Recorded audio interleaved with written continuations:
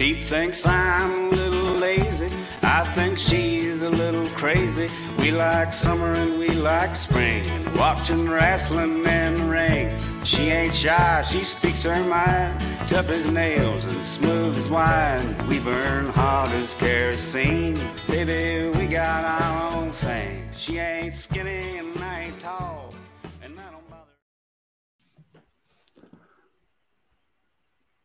Alguém tem que começar. Não, isto ninguém começa. Eras tu. Pode ser. Andamos aqui à coisa do ano e tu sempre começas quando andas cá. Mas eu perguntei-te antes de começar, se achas que eras tu, eu deixei-te estar. Não. Mas pronto, então, olha, bem-vindos e bem-vindos a mais um episódio do BFF1 NASCAR. Comigo tenho o David Pacheco e o Carlos Estradinha, e vamos ter brevemente também a companhia do Miguel Bento, do Red Weasel, para mais uma conversa sobre a atualidade dos Stock Cars americanos. Começar por agradecer aos nossos patronos o apoio que dão ao podcast. Já sabem, se quiserem apoiar, podem visitar patreon.com/VFF1 e escolher uma das modalidades de apoio. Começa em €1, portanto não estamos a pedir nada de extraordinário, €1 por mês, e podem ajudar-nos a pagar as contas. Se não o puderem fazer, já sabem, partilhem nas redes sociais, subscrevam, façam like, comentem, recomendem amigos e amigas, ajudem a trazer mais gente aqui para a nossa comunidade do Vamos Falar de Fundo. Também relembrar que lançámos o nosso Substack do VFF1. Podem visitar vff1.substack.com e subscrever também essa nova plataforma, onde iremos ir partilhando conteúdos ao longo do tempo, sejam artigos de opinião, seja informação sobre os diferentes podcasts, seja todo o tipo de informação relevante para a plataforma, para se manterem a par, e isso vai diretamente para a vossa caixa de correio, portanto não têm que andar a ir a sites nem nada, e estão sempre atualizados sobre o que se vai passando no mundo do Vamos Falar de Fundo. Enquanto o Miguel não chega, propunha que falássemos um bocadinho sobre a situação de Chase Elliott, porque entretanto a Hendrick já anunciou quem irá substituir o Chase no carro número 9. E também, se calhar, falarmos um bocadinho do que tem sido anunciado para o Cota, porque já sabemos alguns dos pilotos que vão participar extraordinariamente nessa corrida. David, começo por ti, então. Chase Elliott já tem substituto, até são 2 substitutos. Não se substitui ou 3 ou 4 a mais. Já são 2. O Josh Berry vai continuar a fazer as ovais com o carro número 9, enquanto o Randy Sandstorm, o a.k.a. Jordan Taylor, vai estar no Cota para fazer a corrida com o carro número 9. E como tu disseste, o Cota já está a ficar com uma bonita lista. Também adicionamos um 91 com o Kimi Räikkönen. A última vitória dele na Fórmula 1 até foi lá. Vamos lá ver o que é que ele consegue fazer. Mas falando do Chase Elliott, para quem não sabe, o Chase Elliott fraturou a tíbia na sexta-feira a fazer snowboard no Colorado. Foi diretamente para o hospital e depois entrou em cirurgia. Uma cirurgia de cerca de 3 horas e, segundo a Hendrick, mais coisa, menos coisa, aquilo está para 6 corridas. Vamos lá ver se é mais. Não acredito que seja menos. Entretanto, da NASCAR entrou em debate sobre o que é que se pode e o que é que não se pode fazer, ou não é pode, o que é que se deve ou não se deve fazer fora das corridas, e nisso concordo com o Kyle Busch, concordo um pouco também com o Rick Hendrick e discordo um bocadinho com o Joe Gibbs, dizendo assim: o Rick Hendrick, Kyle Busch e mais Kyle Busch, que é também dono da equipa da Kyle Busch Motorsports na Truck Series, diz: eu não controlo os meus pneus fora da pista. Primeira coisa. Segunda coisa, eles têm que ter vida para além das corridas. Isto que é o que é vida, não é só corrida, já que fazer outras coisas na vida também. Portanto, no meu contrato, eles têm que fazer a corrida da Truck Series ao sábado, eles têm que chegar à qualificação ao treino em boa forma, preparados para fazer tudo o que têm a fazer. De resto, eles vão fazer o que têm a fazer. Mas o caso do Chase Elliott, ele não chegou sequer, portanto, nem boa forma, nem má forma, não chegou porque foi para o hospital. E é essa a questão, e eu nisto estou mais com o Joe Gibbs do que estou com o Hendrick. Não é a primeira vez que temos esta conversa no podcast. Eu acho fantástico que estes gajos não tenham noção que são pilotos profissionais muitíssimo bem pagos e que têm muitas responsabilidades sobre os ombros. E que há O momentos Danny na vida Hamlin para fazer as também coisas. já lixou os joelhos por causa do basquetebol. É verdade, mas é-me irrelevante quem é o piloto em causa. Eu acho é que quando tu assinas um contrato por uma equipa e que sabes que tens de fevereiro a novembro 38 corridas para fazer semanalmente, com uma pausa só no meio, e que tens de estar no pico de forma e tens que estar presente e que há imensa gente que depende de ti, eu acho que isso tem que pesar nas escolhas que fazes fora da pista. Vai ao cinema, vai ao teatro, vai jogar minigolf, vai namorar, vai fazer outra coisa qualquer. Agora, desportos de risco a meio de uma temporada, eu acho que é um perfeito disparate. Ou seja, tu tens que começar a colocar o que é que são desportos de risco nos Mas contratos. há vários contratos de pilotos e não só pilotos que têm isso previsto e diz claramente o que podem e o que não podem fazer. E eu acho que isso é o mais sensato por parte de uma equipe. Eu faria isso se fosse chefe de uma equipe. Ok. Agora, isso não quer dizer que eu proibisse o Bell de fazer corridas de dirt. Tivemos agora um caso flagrante de um piloto que se estava apenas a divertir e que morreu agora há pouco tempo, por exemplo. Sim, o Ken Block. Exato. Não estava só a andar de snowmobile, agora se não me engano. O ciclismo, sim. O ciclismo pode ser um desporto de risco, sim. Pode, sim, senhor. Se fores, por exemplo, descer uma montanha a alta velocidade, ainda dói a cair. Sim, o saudoso Nicky Hayden morreu atropelado, estava na bicicleta, por exemplo. Yep. Mas eu nisto, por acaso, boa noite a todos. O que aconteceu ao Chase é realmente um infortúnio, com muita pena minha. Mas nisto eu até concordo com o João, porque não até que as equipas proibissem, não é, de uma forma radical, mas que o piloto realmente tivesse a consciência de que se está a colocar em perigo e até a própria carreira. Boa noite, Miguel. Não, mas e a carreira dele em risco, não é? Porque eu agora até posso ir um bocadinho mais longe. Todos nós sabemos o quão perigoso é para o corpo dos pilotos andar nestes carros. E ele vai se sentar agora no carro quando vier, e Deus queira que esteja bem. Mas uma batida forte com aqueles carros, se calhar pode magoar ainda um bocadinho o corpo e pode estar fragilizado. Isto já estou a ir um bocadinho para... Mas tu olhando para a grelha, tu achas que metade dos pilotos que estão ali iam talvez assinar contratos ou ficar ali durante muito tempo se não pudessem fazer outras coisas? Olhando para a situação que é... O que é que eles iam fazer? Onde é que iam ganhar milhões de dólares por ano? É assim, é uma cultura deles, americana, eles fazerem isso, não é?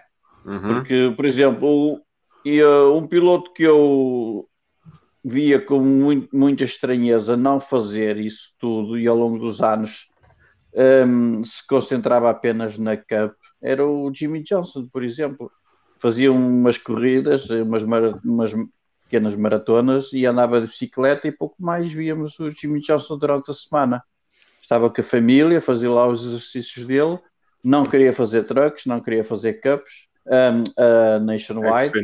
Mas ele também nunca se deu bem na Xfinity, porque ele não queria ir para lá. Mas quando nós víamos realmente outros pilotos a correrem por tudo quanto é lado, nas corridas de terra, nos modifiers, aquilo no motocross, tu vias os pilotos por todo lado, e o Jimmy Johnson andava ali só na vidinha dele, e isso a mim realmente fazia um bocado de confusão, porque nós víamos aquela cultura que os pilotos americanos tinham de realmente durante a semana estarem a fazer outras coisas, e eu muitas vezes pensava, mas a gente não para descansar um bocado. É o caso do Kyle Larson. O Kyle Larson não para. Exato. Deixem-me aproveitar só. Bem-vindo, Miguel. Vai. Obrigado. Miguel Bento, Red Weasel connosco. bem-vindo, é a primeira vez que estás cá e É verdade. nós costumamos pedir sempre uma pequena introdução, quem és, de onde vens, para onde vais, essas coisas. Conta-nos um bocadinho sobre ti e também de onde é que veio o teu gosto pela NASCAR e depois também a tua opinião sobre esta situação de Chase Elliott e dos pilotos poderem ou não poderem fazer desportos de risco durante as temporadas. Ora, desde já, muito boa noite a todos. Obrigado aí pelo convite. É um privilégio estar aqui convosco. O meu nome é Miguel, sou streamer profissional, mais streamer profissional do que propriamente sim racer. O sim racing, ao fim e ao cabo, é a minha paixão, é o meu hobby, que acabou por virar a minha profissão, pronto. Então faço stream de sim racing todos os dias, mais especializado ainda na NASCAR, que é o que eu gosto mesmo de fazer. E cheguei atrasado por causa disso, estava a fazer uma corrida em Phoenix, que não correu muito bem. Tenho 44 anos, isto começou por uma brincadeira em 2015 de jogar jogos online com amigos, nada a ver com corridas. As corridas iam acontecendo, mas por acaso era com o pessoal das corridas, mas jogávamos outros jogos de sobrevivência e não sei o quê. E de repente houve um que se lembrou, e tal, devias gravar isto e pôr no YouTube. Pronto, olha, começou assim, até que em 2016, nunca deixei o Sim Racing, comecei em 2005, mais ou menos, 2006, nunca deixei o Sim Racing, mas não fazia conteúdo no YouTube disso, até que em 2016, 17, acabo por trazer ao fim e ao cabo essa paixão para o YouTube e foi crescendo e foi fazendo mais sentido ir para o live stream em vez de conteúdo gravado e pronto, e olha, cá estamos.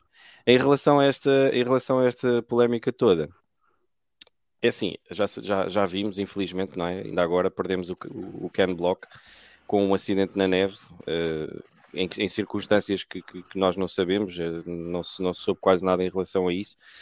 Mas na realidade os pilotos da NASCAR gostam destas coisas, pronto, e se a neve é perigosa, o que será então uma corrida de midgets ou de uma corrida de dirt, como eles gostam muito de fazer? Kyle Larson está sempre envolvido nessas corridas, enfim, aqueles carros são basicamente umas rodas construídas à volta do motor com 400 cavalos. Aquilo é um Fórmula 1, Meu Deus do céu, aquilo se eles não evoluíssem. É inacreditável, aquilo é, olha, senta-te aí que a gente agora vai construir aqui um carro à volta, uma espécie de carro, e vais tu a 200 e tal km/h ali na terra, e pronto, e depois temos pilotos como o Kyle, que fazem Truck Series, fazem Xfinity, Cup. Eu até me admiro ele não ter feito agora, na semana passada, em Fontana, com o atraso da chuva. Estava a ver que ele ia só acabar de comer maçãs de torresmos, enfiar-se no Xfinity e fazer a corrida. Até me admira como é que ele não fez isso. Alguém já lhe deve ter dito, tem lá calma que para a semana a mais não queiras fazer tudo. Mas, enfim, olha, enquanto fã da Hendrick e dos pilotos da Hendrick e também, claro, do Chase, é uma pena perdê-lo agora para o início da época. Principalmente vendo a equipa da Hendrick em tão boa forma. Parece que encontraram ali alguma coisa. A corrida de Las Vegas foi quase dominada inteiramente por eles. E pronto, é uma perda grande para a equipa. Mas vai voltar mais forte e vai de certeza voltar em breve. Agora, o que é que a gente pode fazer, não é? Entre eles irem para a neve, a não se preocuparem muito com o físico e com estarem ou não fits, ao fim e ao cabo é a essência da NASCAR. É por isso que nós gostamos daquilo também, ver o tipo a sair lá do carro com aquela barriguinha, não é? Quase aqui para o lado. Deixa-me só beber agora um bocadinho de água, que deu-me aqui uma quebra de tensão, como aconteceu agora. Água, cerveja, mas agora água. O rapaz estava branco, ele mais um bocado caiu para o lado depois de vencer a corrida. Ou o hambúrguer da Wendy's em Daytona. Exatamente, aquele hambúrguerzito só da coisa, e depois mandou a cena para fora e sai aquela coxanzinha por detritos. A essência da NASCAR é essa, por isso é que nós gostamos daquilo. Ainda este fim de semana estava a ver, só para terminar aqui a minha intervenção, estava a ver a Fórmula 1 e eu gosto de Fórmula 1 também, claro, e estava a ver a Drivers Parade. E aquilo é a coisa mais estranha que existe para quem está habituado a ver NASCAR. E eu felizmente tive a oportunidade de ir assistir a uma corrida em direto. ao vivo, lá em Daytona em 2013. É outra coisa completamente à parte. Ali eu parecia que estava a ver uns animais no jardim zoológico, não é? Com os fãs a metros de distância, com duas vedações entre os fãs e os pilotos, a dizerem adeus e tal, enquanto na NASCAR as pessoas pagam o bilhete para o infield, estão ali, eles vêm com os trucks e os tipos vêm ali a dar high fives. Eu estava no infield NASCAR com o chapéu do Jimmy Johnson. O Jimmy Johnson vinha no track, ele olhou, eu sou pequenito, tenho 1,70m, então aquilo lá nos Estados Unidos os homens são todos, a malta é tudo 1,80m para cima. Eu ali com o bracete ali esticado e tal, tá.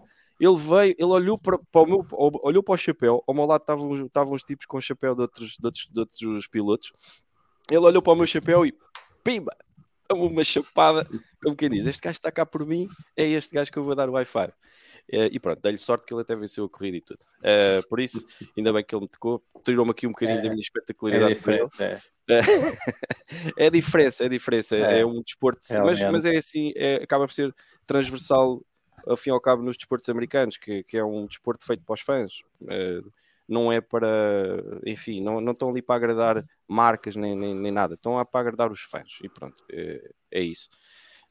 E é isso que a gente adora. Essa é a grande diferença.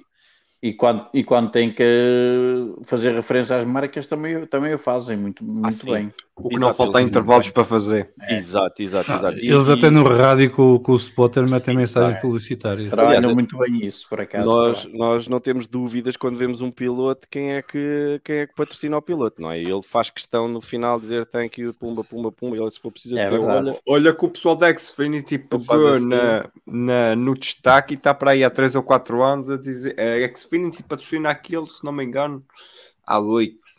Sim, já é mais. Mas o pessoal da Xfinity já diz sempre que a Xfinity é a melhor internet. Ok. A Xfinity 10G, ou seja, os americanos já vão no 10G. Nós para ter aqui 4G, às vezes é muito bem. Eles nem 4G têm no país todo, quanto mais. Opa, ele é tão grande que também tem um. Muito bem, mas vamos passar então a. Não sei se querem acrescentar alguma coisa ao caso de Chase Elliott. Será então substituído por. Eu quero acrescentar. Eu tenho uma. O Brad Keselowski tweetou que quando, por exemplo, mais no caso dele, quando ele não faz corridas. Ele não recebe, enquanto o Danny Hamlin veio dar na cabeça e tentar perceber que o Danny Hamlin diz que tem o seguro, ou seja, quando ele não faz corridas e está lesionado, ele ativa o seu seguro que lhe trata, digamos, das contas.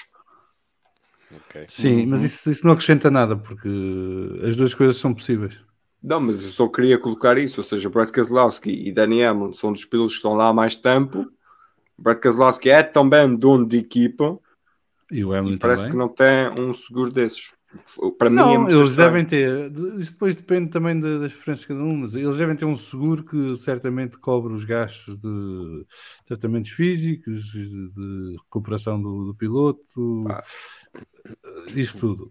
Depois podem não ter um seguro que cubra o salário do piloto. Isso deve ser uma opção do piloto e não da equipa. Se calhar também as apólices lá devem ser muito caríssimas, não é? Nestas situações. Sim, aquilo é tudo privado lá. Não há sistemas nacionais de saúde, nem nada disso. Não, e por muito neste seguro, o seguro não te vai cobrir o que perdes em termos de ordenado. Não é de ordenado, o ordenado cobre-te, mas o ordenado está estipulado, é um preço fixo, está pago, mas não te cobre os ganhos de publicidade, não te cobre os ganhos de aparição, há um conjunto de outros revenues, está-me a faltar o termo, rendimentos, que o seguro não te vai cobrir. Portanto, o seguro vai cobrir o que o teu contrato estipula que tinhas de ser pago se aparecesse naquele dia, àquela hora. Para fazer aquele pagar $1 mais. Para fazer aquela determinada ação, não era para que estás na neve a curtir e tens um acidente na neve. Pois é, pois é essa coisa, e aí onde eu faço um bocadinho mais de distinção, que é, ok, correr nos midgets, sim, mas eles continuam na prática da profissão. Ao fim e ao cabo, sim. E portanto, estão a treinar, se quisermos. Não é isso, é como se fosse treinar, ok. É como o motocross para os pilotos de MotoGP, que também por vezes é muito falado, que o motocross é perigoso. Mas eu no motocross não sei, para o MotoGP, mas aqui no caso dos midgets e da Dirt, eles estão a ganhar experiência e skills, não é? O motocross também, hoje em dia já é a mesma coisa. Pronto, mas eu acho que é diferente. O Rossi até tem aquela pista privada onde ele nunca deixava de andar eu pessoalmente até acho mais perigoso o motocross. De ter uma tendência de se magoarem. Eu fiz snowboard durante, sei lá, 10 anos e eu sinceramente, eu ouço estes acidentes que eles têm na neve e não consigo entender sinceramente o que é que eles descem. Atiram-se de um penhasco abaixo a ver se aquilo... Não sei, é porque realmente eu via o pessoal mais a ter acidentes graves de ski, porque pronto, os skis como vão com os pés separados, se aquilo, os clitos não estão bem configurados, no caso de queda, aquilo é impossível das pernas não se engalfinharem umas nas outras e pronto, é joelhos partidos, é tornozelos, é pernas e tudo mais. Normalmente o pessoal do snowboard quando se espeta às vezes também é pior, não é? Porque tem mais a ver com a parte de cima e com as costas, porque como as pernas estão juntas há sempre aquela cena. Agora, eu não sei realmente o que é que eles fazem, porque de certeza que falta de adrenalina não será, não é? Patetices. Deixem-me só ler aqui alguns comentários que vão chegando. Um abraço para o Carlos Lopes, nos cumprimenta aqui. O Rui Ozer diz que agora vocês é só podcast. Diz o homem que vai lançar um podcast novo no Sim, de wrestling às 9h30. Exatamente. O Tom Lopes já tínhamos lido a questão do ciclismo é um desporto de risco. Um abraço para o Luís Figueira, que diz que a grande diferença da NASCAR é que a regularidade não entra muito na equação, basta uma vitória e estás nos playoffs. Por isso os pilotos não têm a pressão como na F1, por exemplo. Eles continuam a ter pressão, porque eles têm a pressão da equipa, têm a pressão de ter pontos suficientes no caso de haver empate em vitórias, têm os pontos de playoff, têm os incentivos financeiros, portanto, eles continuam com pressão, é diferente, digamos, não é... Mas isto é tal história se gostamos do formato playoff ou não, mas a NASCAR neste momento tem um formato diferente do tradicional na Europa, digamos assim. Permite... Digamos que a NASCAR permite um bocadinho mais de tolerância de faltar umas corridas, pronto. É isso. E para isso ainda recuperar um bocadinho mais à frente. Mas é preciso lembrar e relembrar, quem não sabe, que a NASCAR são 38 corridas durante o ano. Não é? Não precisavas de relembrar, eu sei. Não, mas para quem não sabe, está a chegar agora a NASCAR e está a começar a ver. É verdade. São 38 corridas no ano. Portanto, o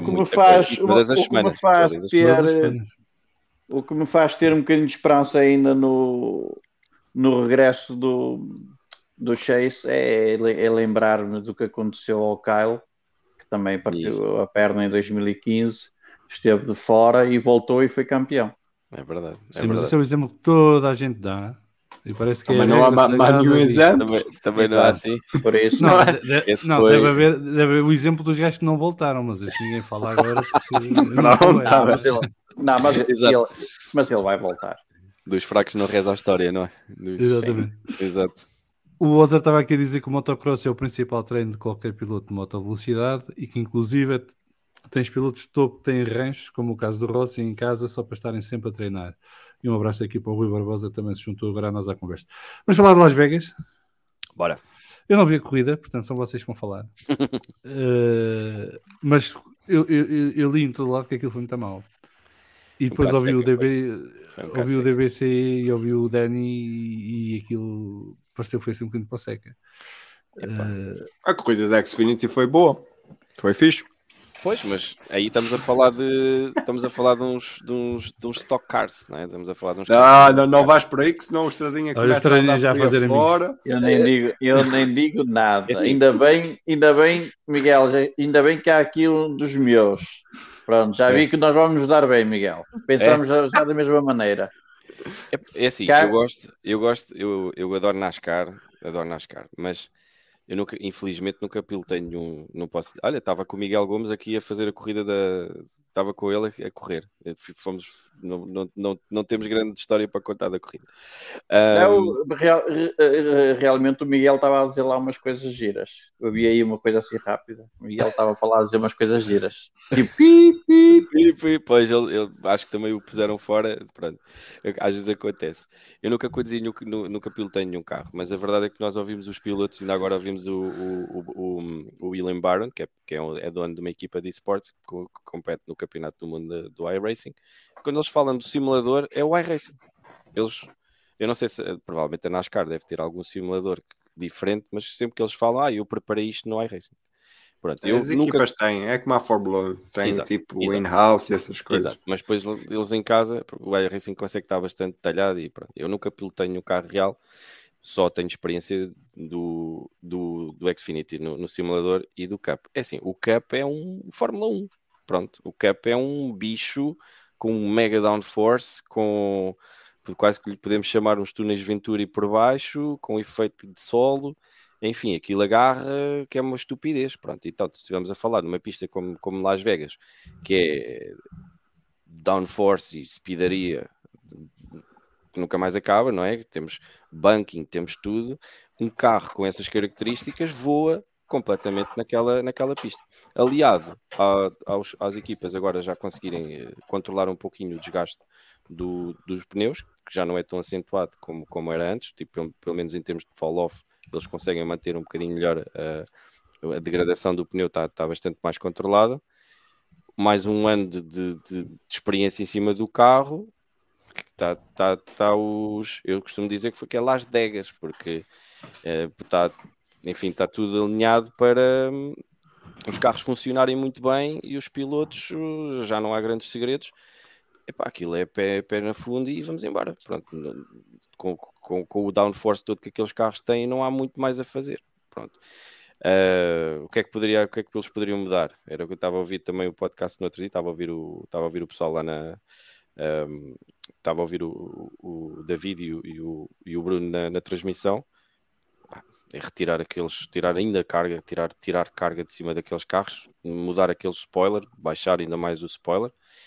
Pronto, para de que alguma forma o carro tenha alguma... É preciso ali alguma coisa do piloto. Menos de 30% de carga aerodinâmica é o que eles avisam. Exato, mais instabilidade. Exato, só que depois o carro tem um problema, que é ele produz downforce, e quando perde é incontrolável. E dá acidentes do caraças, mas é acidentes gravíssimos. Pronto. Nós víamos o ano passado o pessoal de repente em curva o carro, pronto, ia embora e eles patapum contra o muro com toda a força. E isso, claro, a NASCAR também teve que pôr um pouco o travão nisso. Portanto, aquele carro é um carro que está feito para ser assim, para colar no chão e tchau. As corridas, claro, tornam-se chatas. Aliado a isso, o buraco que eles abrem atrás, que o carro que vem atrás tem dificuldades depois em fazer a curva, eles têm que se espaçar, havendo espaço, menos probabilidades de acidentes. Parece uma mini Fórmula 1. Basicamente foi isso que aconteceu em Las Vegas. Aquela última bandeira amarela que deu o prolongamento, o Eric Almirola acabou no muro. Tu ainda tiveste esperança de perceber que talvez houvesse mais do que um a fazer uma estratégia diferente. Infelizmente, caiu a fava apenas para o Martin Truex Jr., que ficou de fora. Eles não podem seguir atrás uns dos outros. Eles têm sempre que procurar... Mas ao mesmo tempo, quem procurar limpo perde imenso. Exato. É ridículo. É isso. Tu tens sempre, no simulador acontece a mesma coisa, tu tens sempre que tentar ter, mesmo quando vais em reta, tens que sempre tentar ter o carro a espreitar um bocadinho do carro de frente. Se tu segues atrás dele, quando ele entra em curva, teu carro, tu não consegues, não tens turbulento. Não consegues fazer nada. Vais em frente, vais para baixo, whatever. Agora, ser rápido é que não se consegue ser. E nós vemos os pilotos todos à procura de alguma coisa, mas claro, o carro que vai à frente tem ar limpo, acaba por conseguir sempre ser mais rápido. E isso depois também depende de pista. Por exemplo, tu Las Vegas e Fontana, tu tens várias linhas ali para se fazer alguma coisa. Exato. E daí é que há o pacote para as pistas pequeninas. Tu quando fores a Martinsville, que aquilo é mínimo, aquilo só há basicamente uma linha, eles precisam de arranjar uma coisa. Aquilo ano passado, ou seja, havia muita expectativa para perceber o que é que eles faziam nas pistas curtas. O ano passado foi uma desgraça. Eles andaram uns atrás dos outros e não fizeram nada. Mas sem estradinhas, desculpa, eu interrompi-te. Não, eu só estou a ouvir porque pronto, o que acabou a acrescentar aqui é aquilo que nós temos vindo a falar desde o ano passado. Estes carros são demasiado eficazes para este campeonato NASCAR. E estes carros são muito bons, são muito bonitos, mas é aquilo que eu venho a dizer desde o ano passado. Estes carros não são para este campeonato. Este campeonato tem que ter carros mais que deem mais espetáculo. E onde é que estão esses carros? Estão na Xfinity. São os, como o Miguel acabou por dizer, são os verdadeiros carros da Stock Car. Sim, e sabemos andar a dizer isto já desde o ano passado. E dá corridas aborrecidas, que foi o caso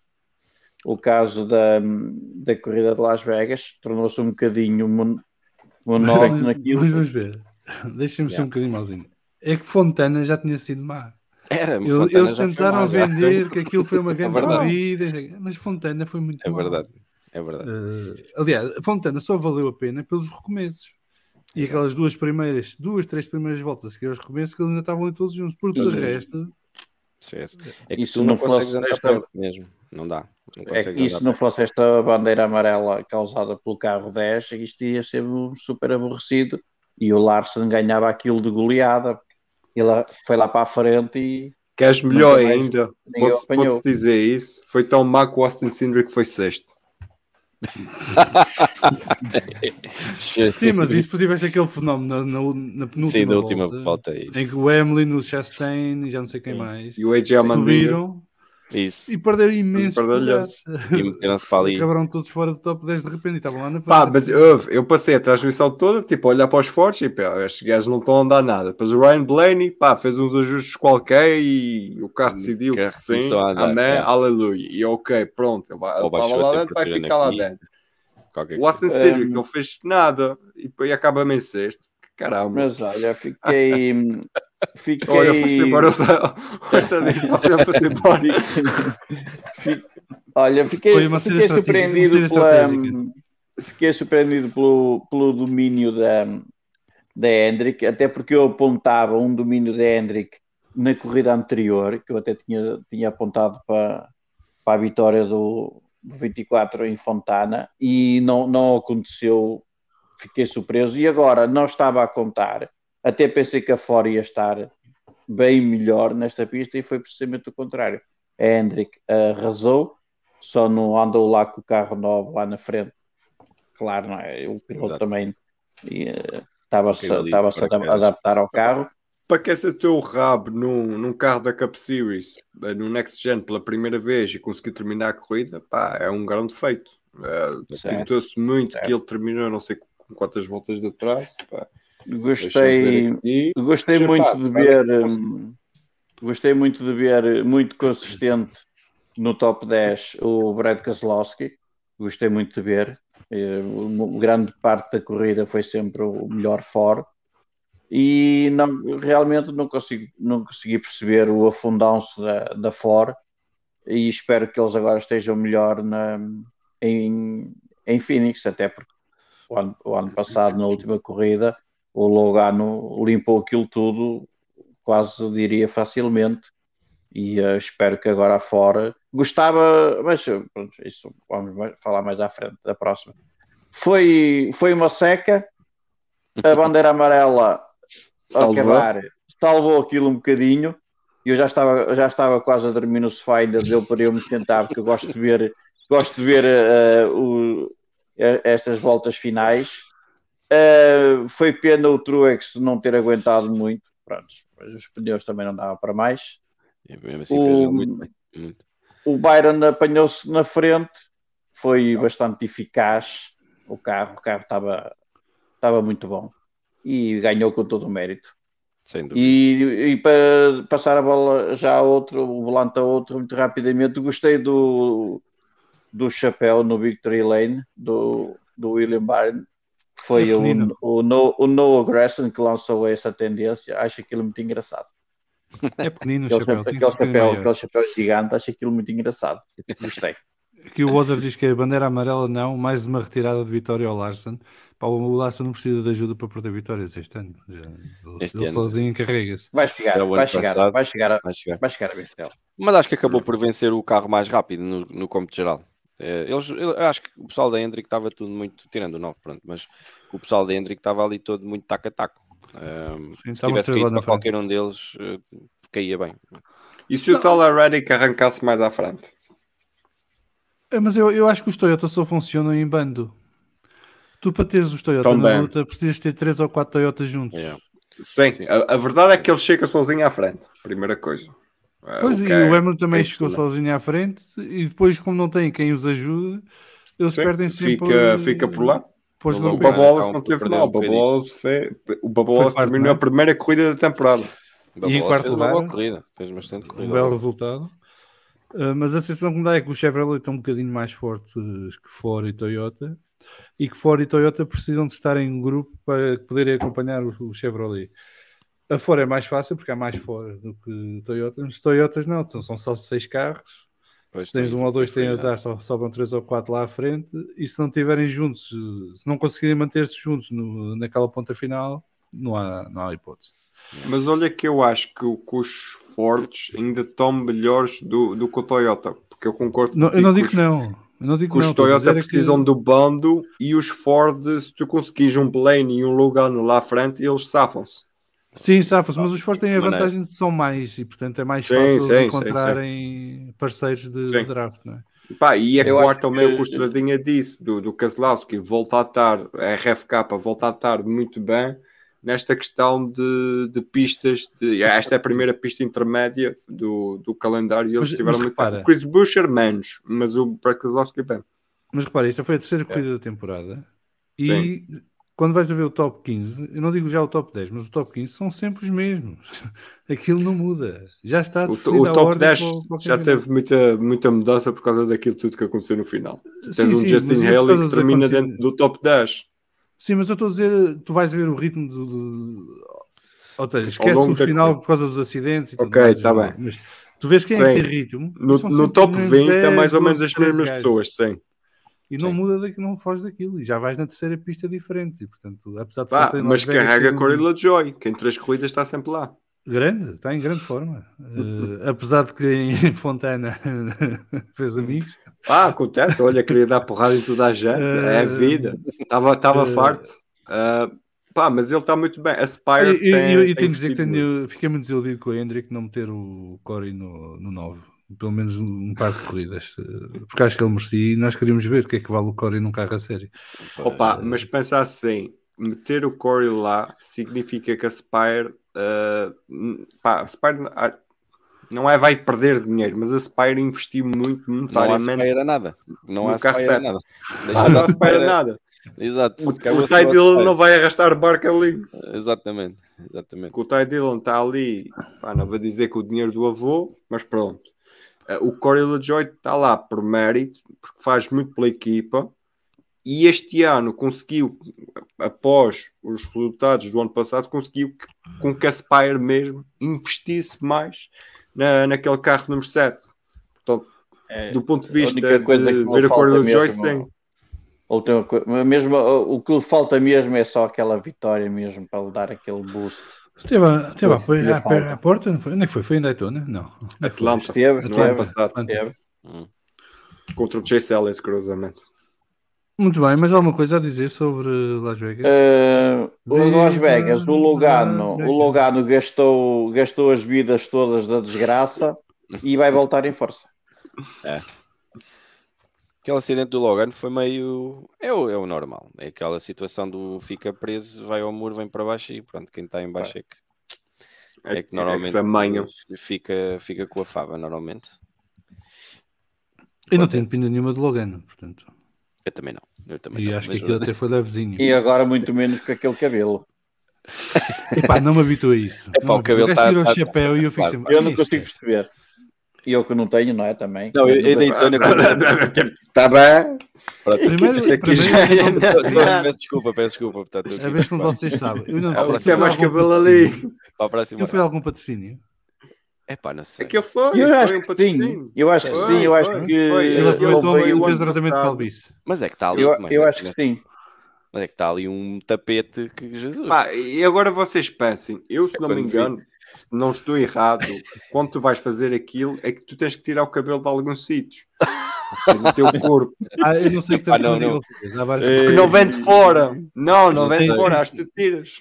Espera aí. Tens muitas maneiras de fazer isso. Não sei qual foi o tratamento. O Corey cortou o cabelo. O Corey cortou o cabelo. Mas sabes porque é que o Corey cortou o cabelo, segundo ele? Será? Para ficar mais apresentável para as equipas.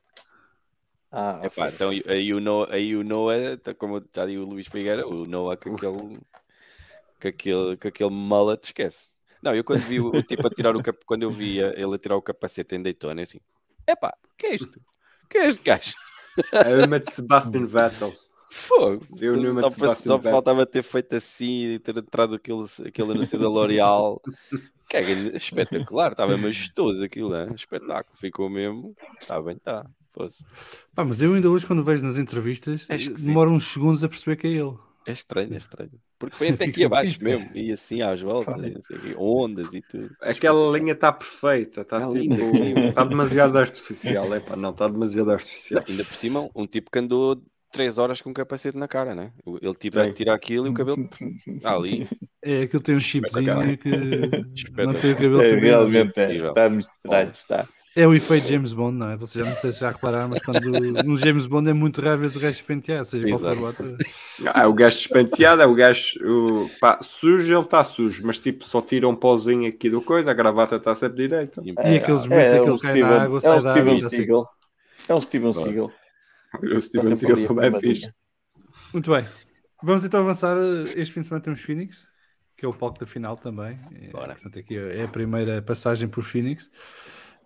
Quem são os vossos favoritos? Começa por ti, Miguel. O que é que tu achas? Achas que a Chevrolet vai continuar a dominar?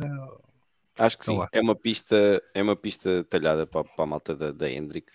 Acho que o Kyle vai aparecer com grande forma, mas temos ali pilotos fortíssimos no field que são capazes de chegar ali e ganhar, como é o caso do Hamlin. Não descarto uma vitória também, ou pelo menos andar lá na frente do... como é que ele chama agora? Número 4. Eu esqueço, às vezes passa o Kevin. O Harvick. Kevin Harvick. Não descarto uma boa corrida do Kevin Harvick. Martin Truex Jr. também anda lá muito bem. Enfim, temos ali já 3 de cada marca para poder andar lá na frente. Sinceramente, estou com alguma esperança para esta corrida, porque lá está, vamos ter um novo pack aerodinâmico. Não sei que temperaturas é que está lá para o deserto para esta altura, mas aquilo fica mesmo lá no meio do nada, não é? Posso dizer já. E é uma pista top. Pronto, é uma pista top. Vamos ver pilotos andar ali 5, 6 lado a lado, se calhar na dogleg. Mas é um carro que não se pode abusar muito na dogleg, principalmente quando se sai da curva 1 e 2, porque principalmente com pneus novos é feita sempre uma passagem de caixa ali na transição e é preciso entrar bem ali, e vamos ver muitos pilotos de certeza a esticarem-se um bocado na curva 1, porque o carro pede, o carro agarra, e tu quando dás por ti, ele já está de lado, quando metes a quinta, ele quer-se passar, vai ser em giro. Espero eu que seja uma boa corrida. Pelo menos aqui no iRacing foi espetacular. Já estávamos com o novo Aero e acho que com ele vai ser muito fixe. Só dizer rapidamente que o boletim meteorológico, o nosso Antímio, está aqui a dizer 26 graus e sol. Portanto, o sol não estava com dúvidas, que é Phoenix, mas 26 graus. Está bem. Neve na Califórnia. Arizona, Califórnia, mesmo assim, ainda tem um clima mais continental. Mas aquilo é mesmo no meio do nada. Aquilo é deserto. É mesmo deserto. Eu ia perguntar... diz, Miguel. Não, força, não é nada importante. Eu ia perguntar se eles fizeram algum teste nesta pista. Fizeram um teste pré-temporada em Phoenix. Fizeram, não fizeram? Eu também tinha essa ideia. E foi o Logano, o Bell... Pois, já não quero mais. Sim, eu tinha essa ideia. Foi daí que eles decidiram o tal mudança para as pistas curtas e tal, ou seja, o spoiler, o Brad Keselowski e a RFK já mostraram a decoração do 6 e tem uma fotografia que é só a parte de trás, e o spoiler é tipo, para quem não está a ver, para quem está a ouvir o podcast, é tipo uma coisinha, 2 centímetros, 3. É para aí, acho que é 9 até 2 inches, acho que são 9 centímetros, se não me engano, qualquer coisa por aí. Aquilo vai ser giro. As minhas canecas dos Giant S Spoilers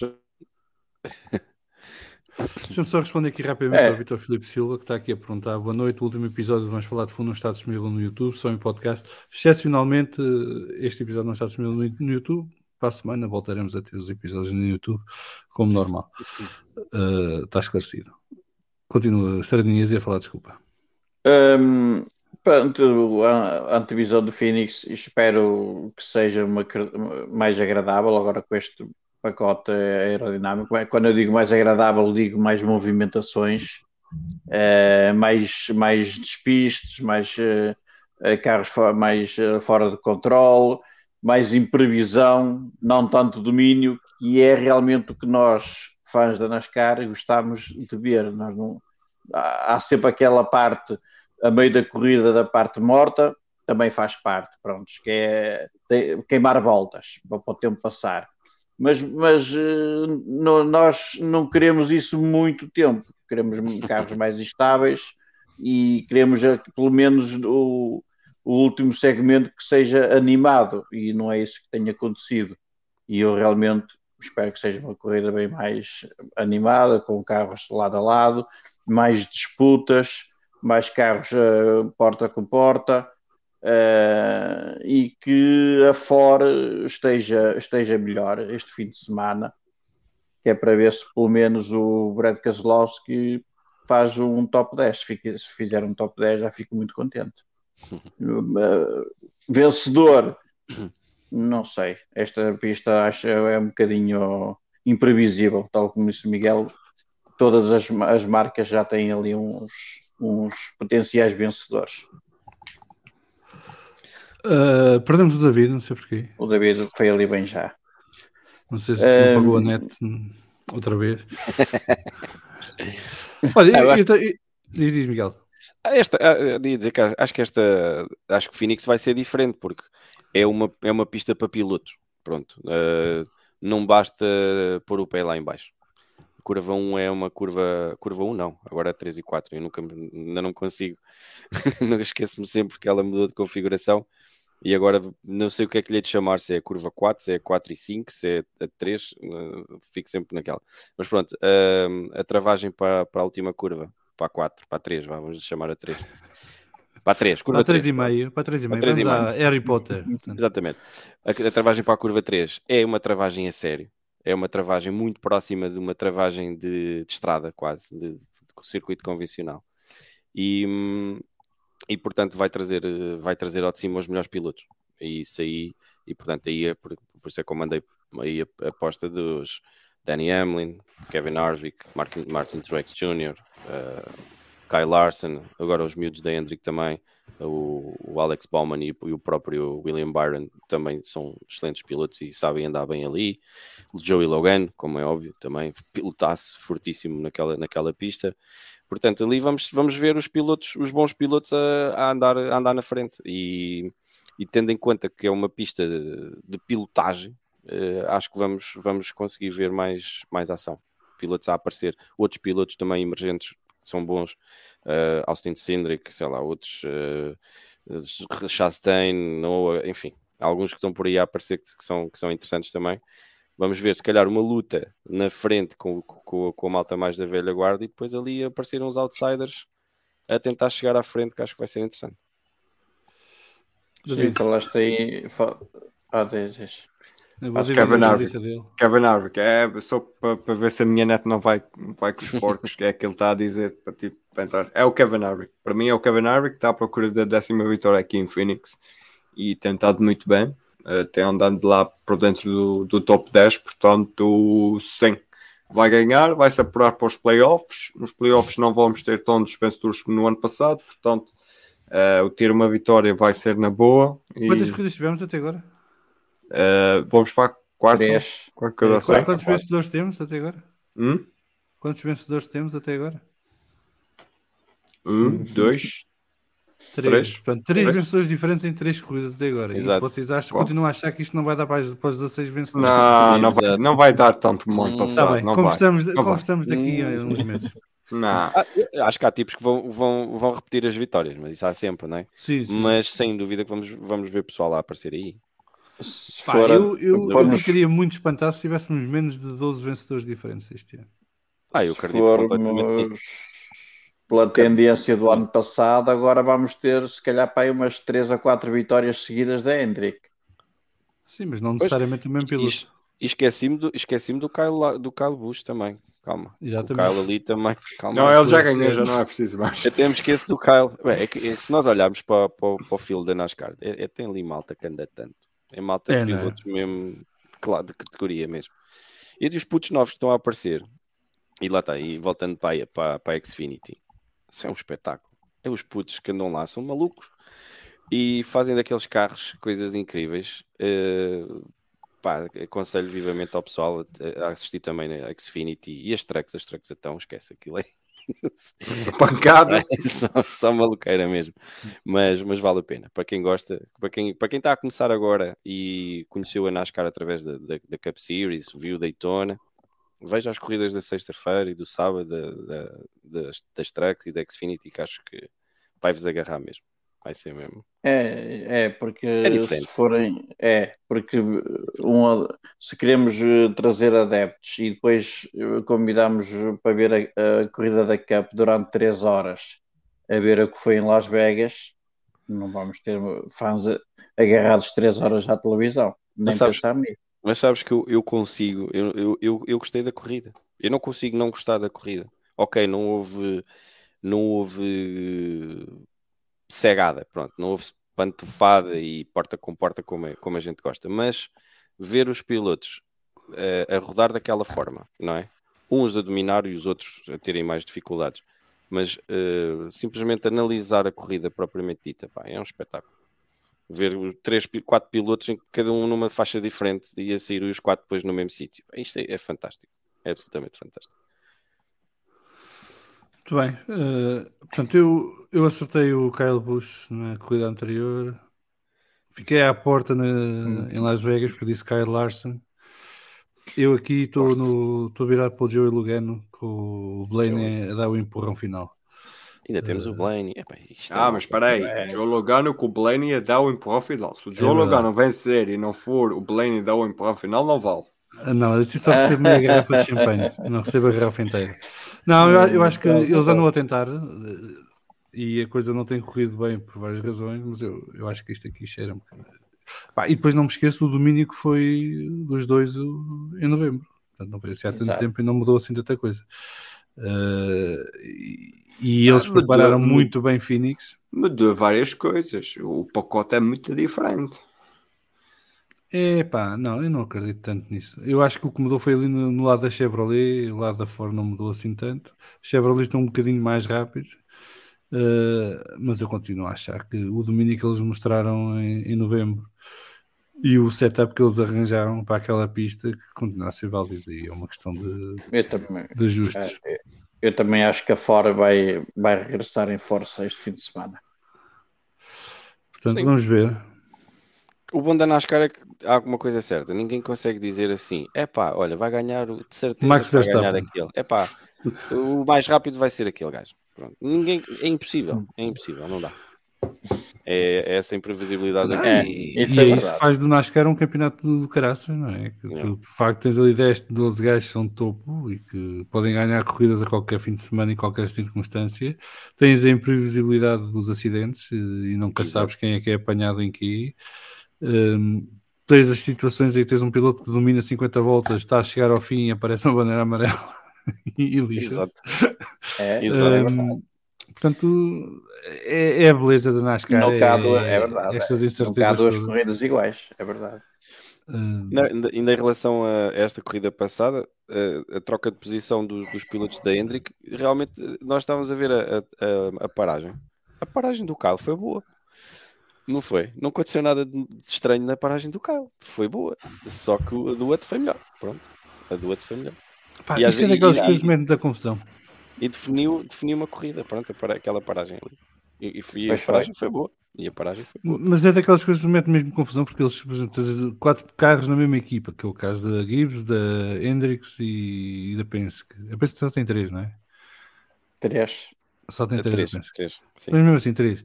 E depois vais a ver, a paragem nas boxes são completamente dispares. A performance das equipas de boxe, o tempo porque que aquilo demoram... são tudo equipas dentro de equipas. Exato.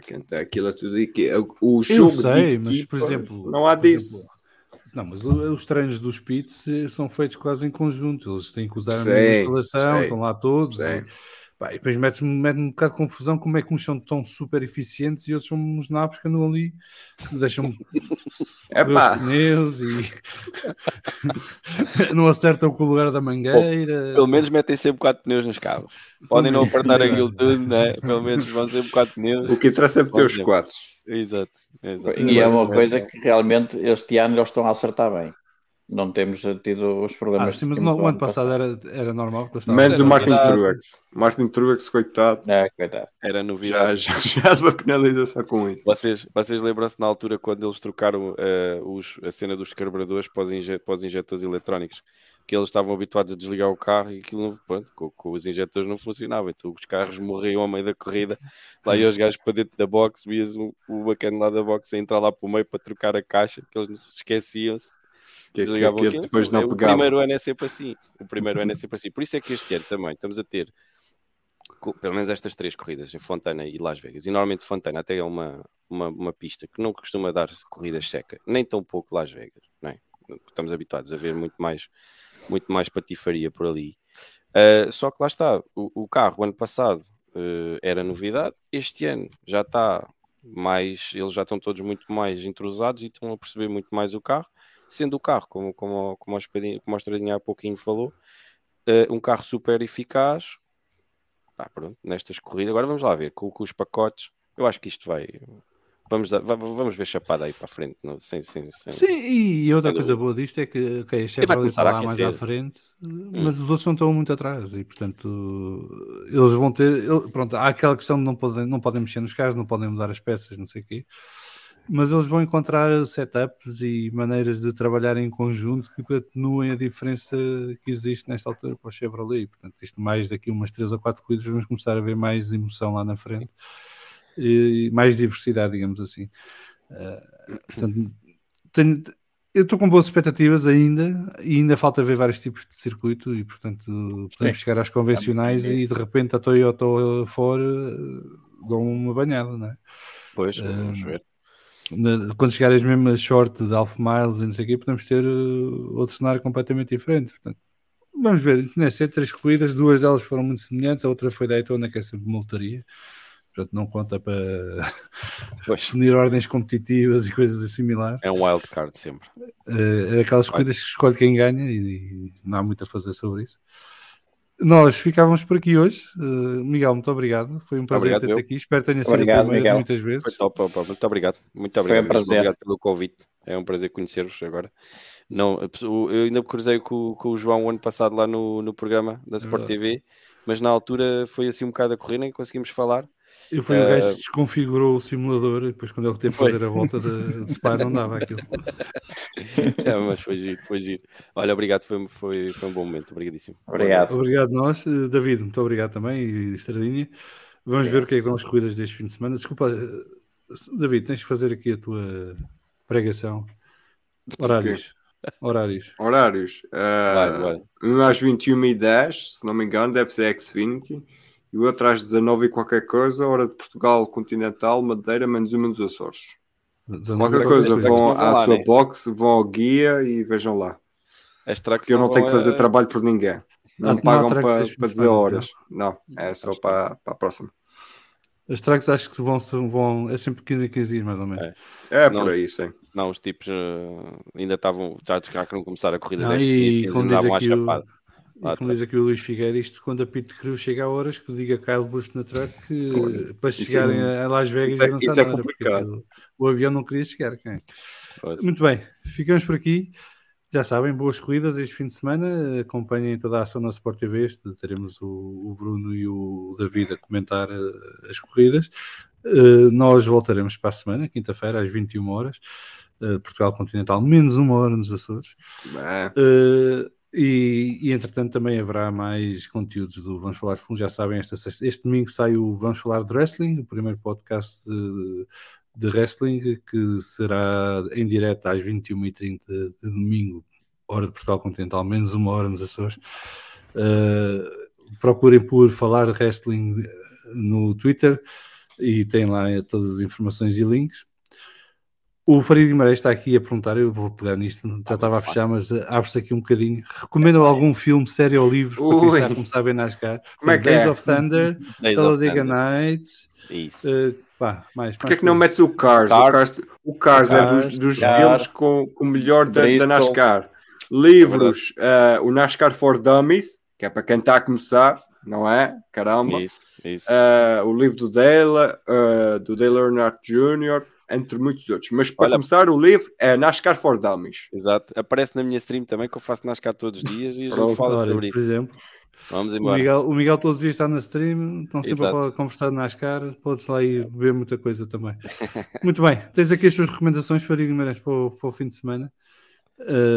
Nós então voltamos para a semana, na quinta-feira. Até lá, beijinhos, abraços e boas corridas.